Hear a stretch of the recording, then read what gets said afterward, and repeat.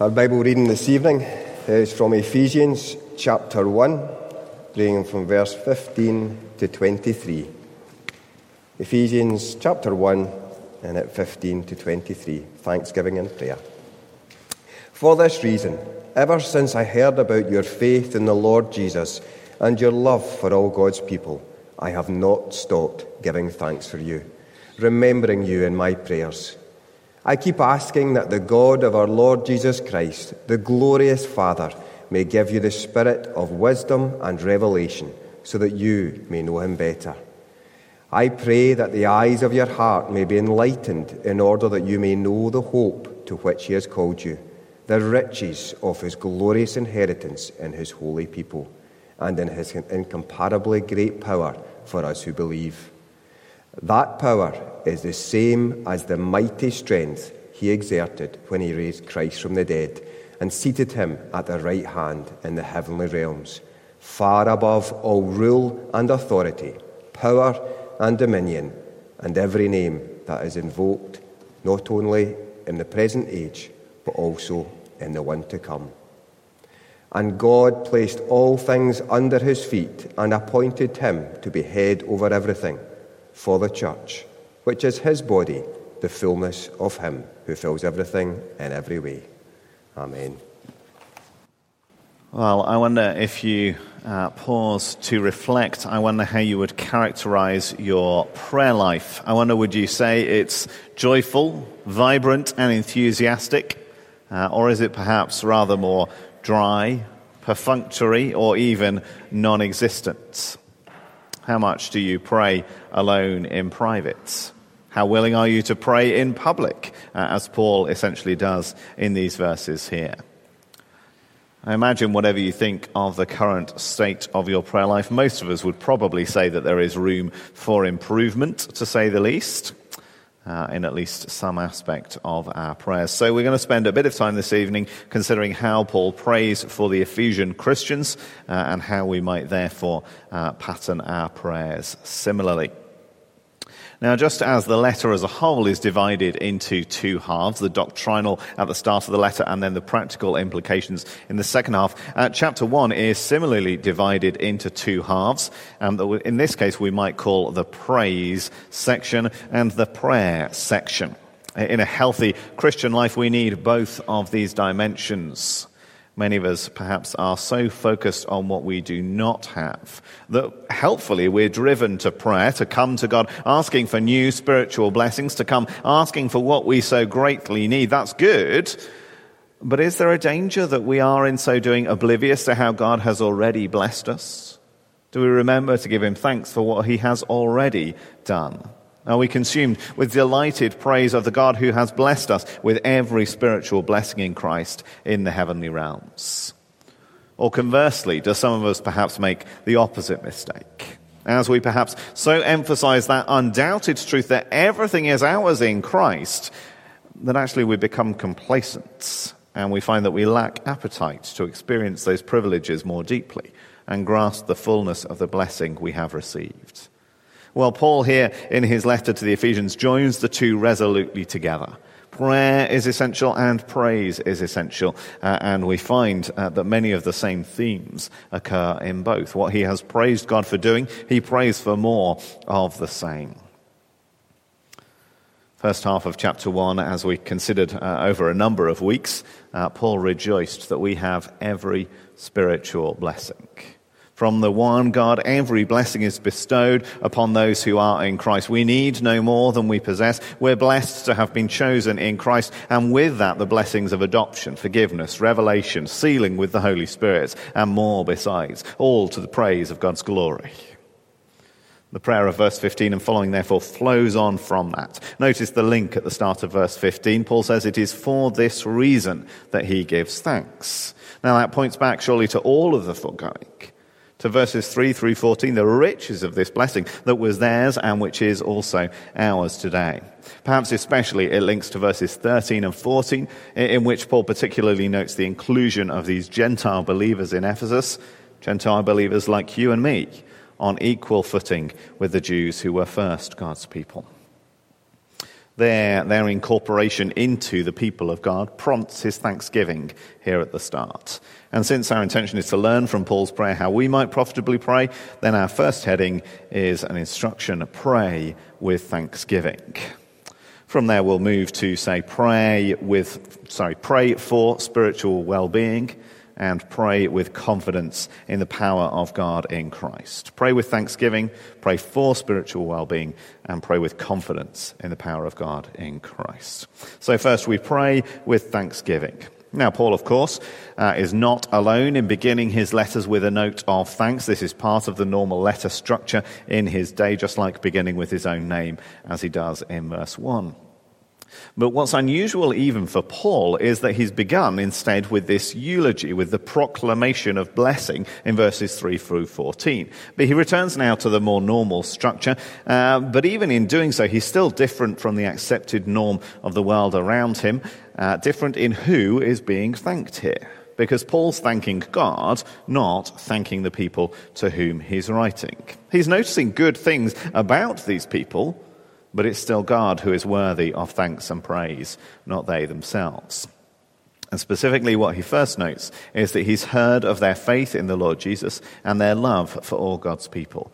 Verse 15. Since hearing of this, he has not stopped giving thanks and praise. Verse 16.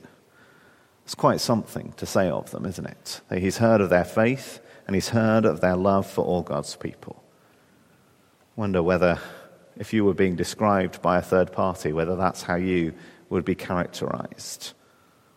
Or perhaps more pertinently, if someone were describing Covenant Church as a whole. Is that how they would characterize us? That they've heard of our faith and the love of all God's people. Be wonderful, wouldn't it? If we were known for our faith in the Lord Jesus and our love for God's people. And of course, those two have to go hand in hand. If we profess faith but don't show love, then our profession of faith rings hollow.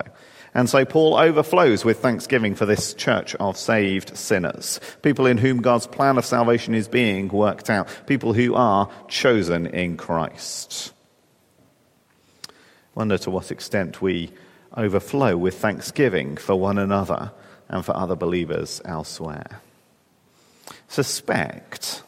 I suspect if you're anything like me, at least, that we more often pray in thanksgiving for our own salvation than we do for the faith of others.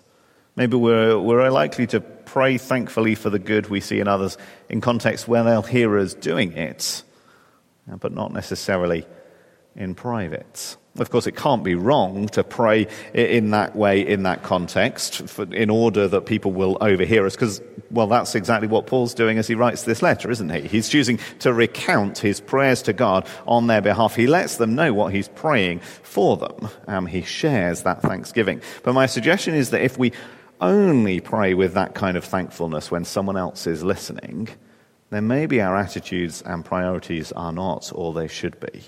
Not all that Paul's are.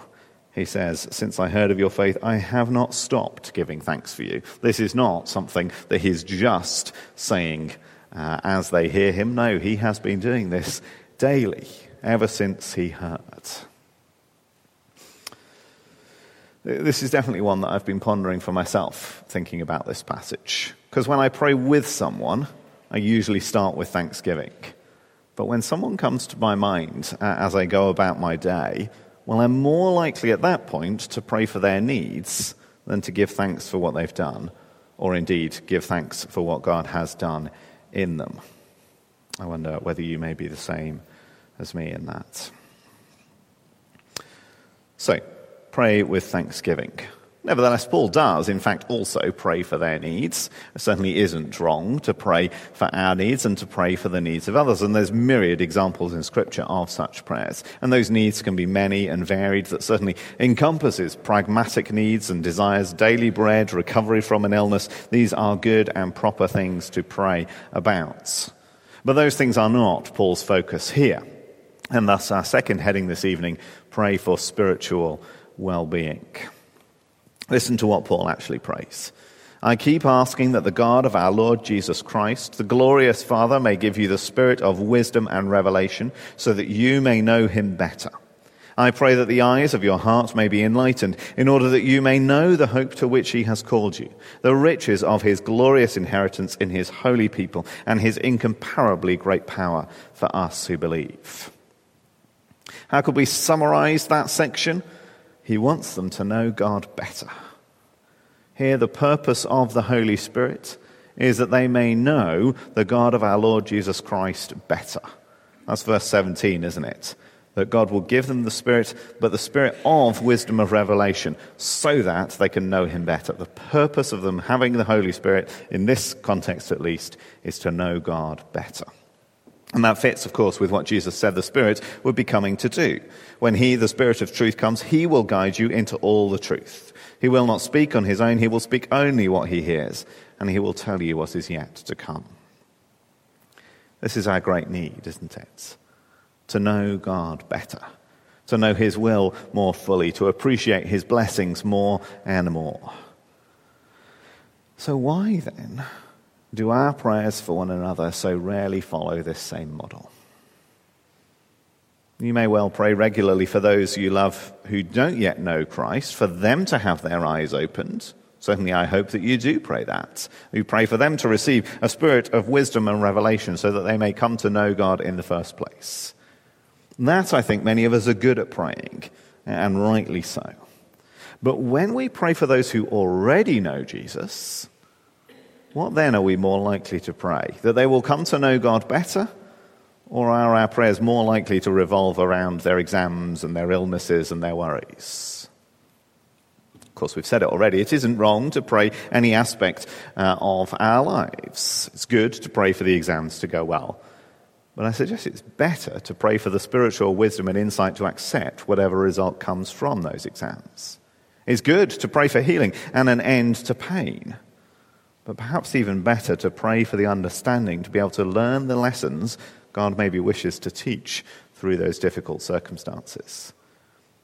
It's good to pray for food to eat.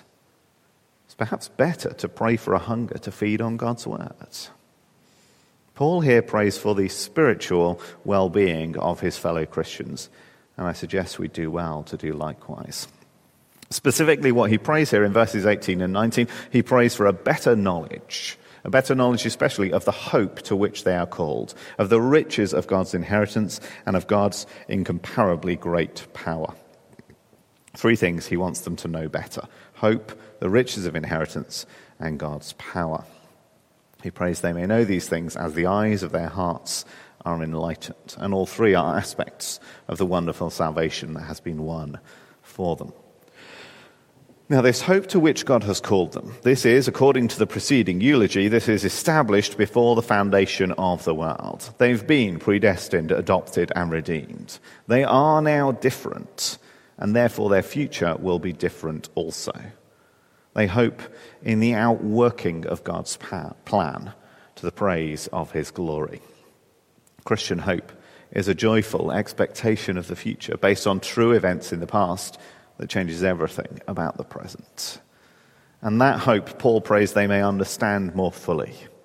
That hope. Not a woolly hope, not a forlorn hope, not hoping against hope. No. Hope rooted in the good news of the gospel. Hope based on a fuller understanding, based on a deeper appreciation of the objective facts of what God has done. Hebrews 10 urges us, let us hold unswervingly to the hope we profess, for he who promised is faithful. So do you pray for the people who are sat around you right now, that they might hold unswervingly to the hope they profess, confident that God who made these promises is faithful. Second, he prays that they might know the riches of God's glorious inheritance in his holy people. A wonderful thing, isn't it, to be able to count your blessings, to stop and reflect on what God has done, to think about what God has provided for you. That's what Paul has spent the first half of the chapter doing, listing their various blessings and blessing God for having so blessed them and so on. That is some measure of your inheritance in Christ. And you might be forgiven for thinking that that's what Paul's praying here, for an increased appreciation of those blessings, of that inheritance which is ours in Christ. But if you pay careful attention to the actual wording here, think there's something else going on in this one. Paul prays that they may know the riches of his glorious inheritance in his holy people. So who is the his referring to in that sentence? It's God, isn't it? In other words, Paul here is viewing the Ephesian Christians, and yes, you and me too, viewing us as God's own inheritance. That's what he prays for a better understanding of. The privilege that God's intention before the foundation of the world was to make us a people holy and blameless, his precious possession. This is to the praise of his glory. So do you pray for yourself and do you pray for others that we might more fully understand and might more fully appreciate the colossal privilege that is ours, that we are part of the glorious riches of what belongs to God? Third, he prays they may know the riches of God's power. Don't we need that prayer? How often do we not even attempt to withstand temptation because we don't functionally believe in God's power to sustain us in the midst thereof, however much we piously profess his omnipotence? We need to know the riches of God's power. How often do we chicken out of speaking about the hope we found because we don't believe God has the power to soften this particular hard heart? Or because we don't believe he has the power to overcome our lack of eloquence? Or because we don't believe he has the power to stop us looking like a fool? We need to know the riches of God's power. Or just as bad, how often do we do things but try to do them in our own strength and in our own power? How often do we accept that, yes, we needed God to save us, and then suppose that we must now grow as Christians according to our own abilities, in our own strength? No. Folks, pray that you and I and all of us pray that we may know the incomparably great power. And note that this is power, quote, for us who believe. God's power is for you. It's available. It's there for your good. He delights to give good gifts to his children. His incomparably great power is there for us. And therefore we come to our third and final point. If we're going to pray like Paul, then we need to pray with confidence in the power of God in Christ. We need to pray for a knowledge of that power, and we also need to pray with a knowledge of that power. Otherwise, what on earth would be the point? If we did not believe in a God who can do exactly as he chooses, if we did not believe in a God who is able to do immeasurably more than all we ask or imagine, according to his power that is at work within us, if we did not believe that, then why would we pray at all? This, by the way, is one reason why praying to departed saints is utter folly. They are not the ones with the power. Do you wonder how powerful he truly is? Do you wonder whether he can really do it? Do you wonder whether he really will use that power to meet our needs? Well, Paul says the power which, according to the first part of verse 19, is, remember, for us who believe. That power, the second half of the verse, is the same mighty strength he exerted when he raised Christ from the dead and seated him at his right hand in the heavenly realms, far above all rule and authority, power and dominion, and every name that is invoked, not only in the present age, but also in the one to come. And God placed all things under his feet and appointed him to be head over everything to the church, which is his body, the fullness of him who fills everything in every way. The miracle-working power of God stands ready to be exerted for your good and for mine.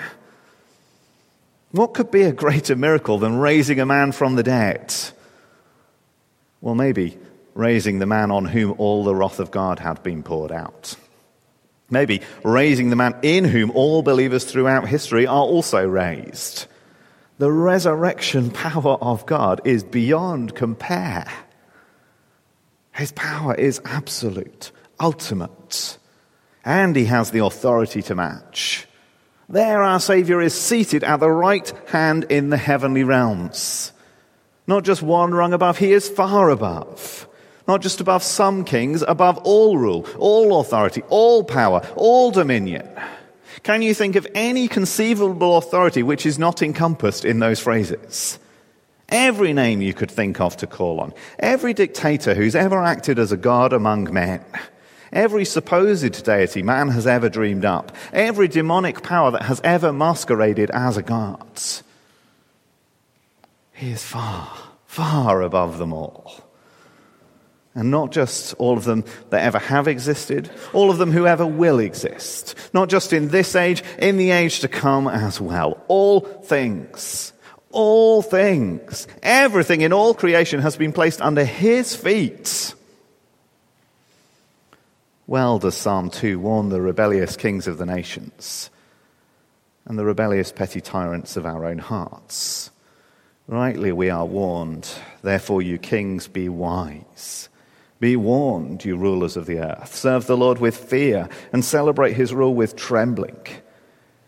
Kiss his son or he will be angry, and your way will lead to your destruction. For his wrath can flare up in a moment. Blessed are all who take refuge in him. Jesus has all of the power, all of the authority. He is the head of the church, which is his body. Folks, all of that awesome power, that absolute authority, all of it exerted for our good. We're his own body. We're united to him. We're his precious inheritance. We're the ones he chose before the foundation of the world. What can we not ask of him in prayer? What's too much for such a God? What's too much for such a Father? What's too much to ask of the one who has already died to redeem you? Nothing is too much. Nothing ever could be too much. So let us pray with thanksgiving for what God has already done. Let us pray for our spiritual well-being. And let us do so with absolute, unshakable confidence in the immeasurable power of an almighty God. Let's pray.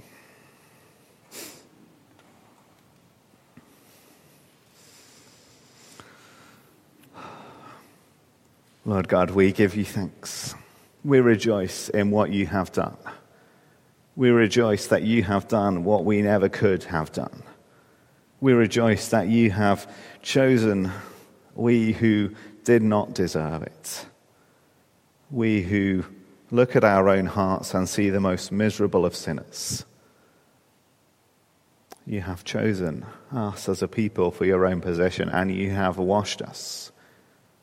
You have forgiven our sins. You have redeemed us from our captivity.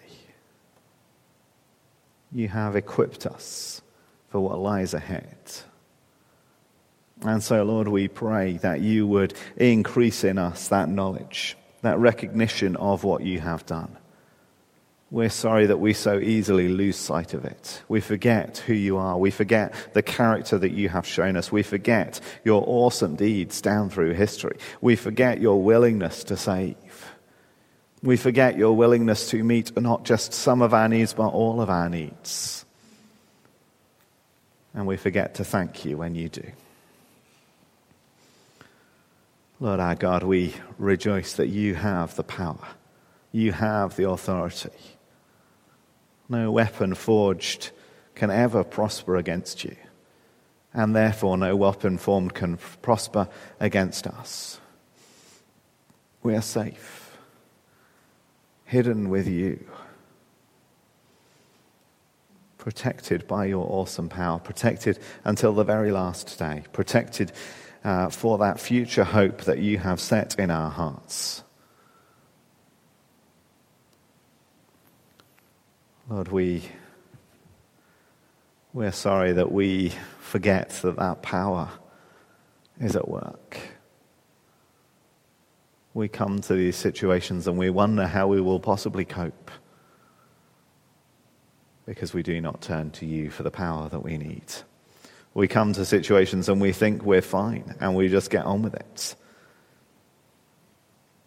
And in your grace, we do not always fall flat on our faces in those moments. And yet also in your grace, sometimes we do and are reminded of our great need of you. Lord, show us that need. and show us your power. You are ready to do immeasurably more than we think to ask or dare to imagine. Thank you, Lord Jesus. Amen.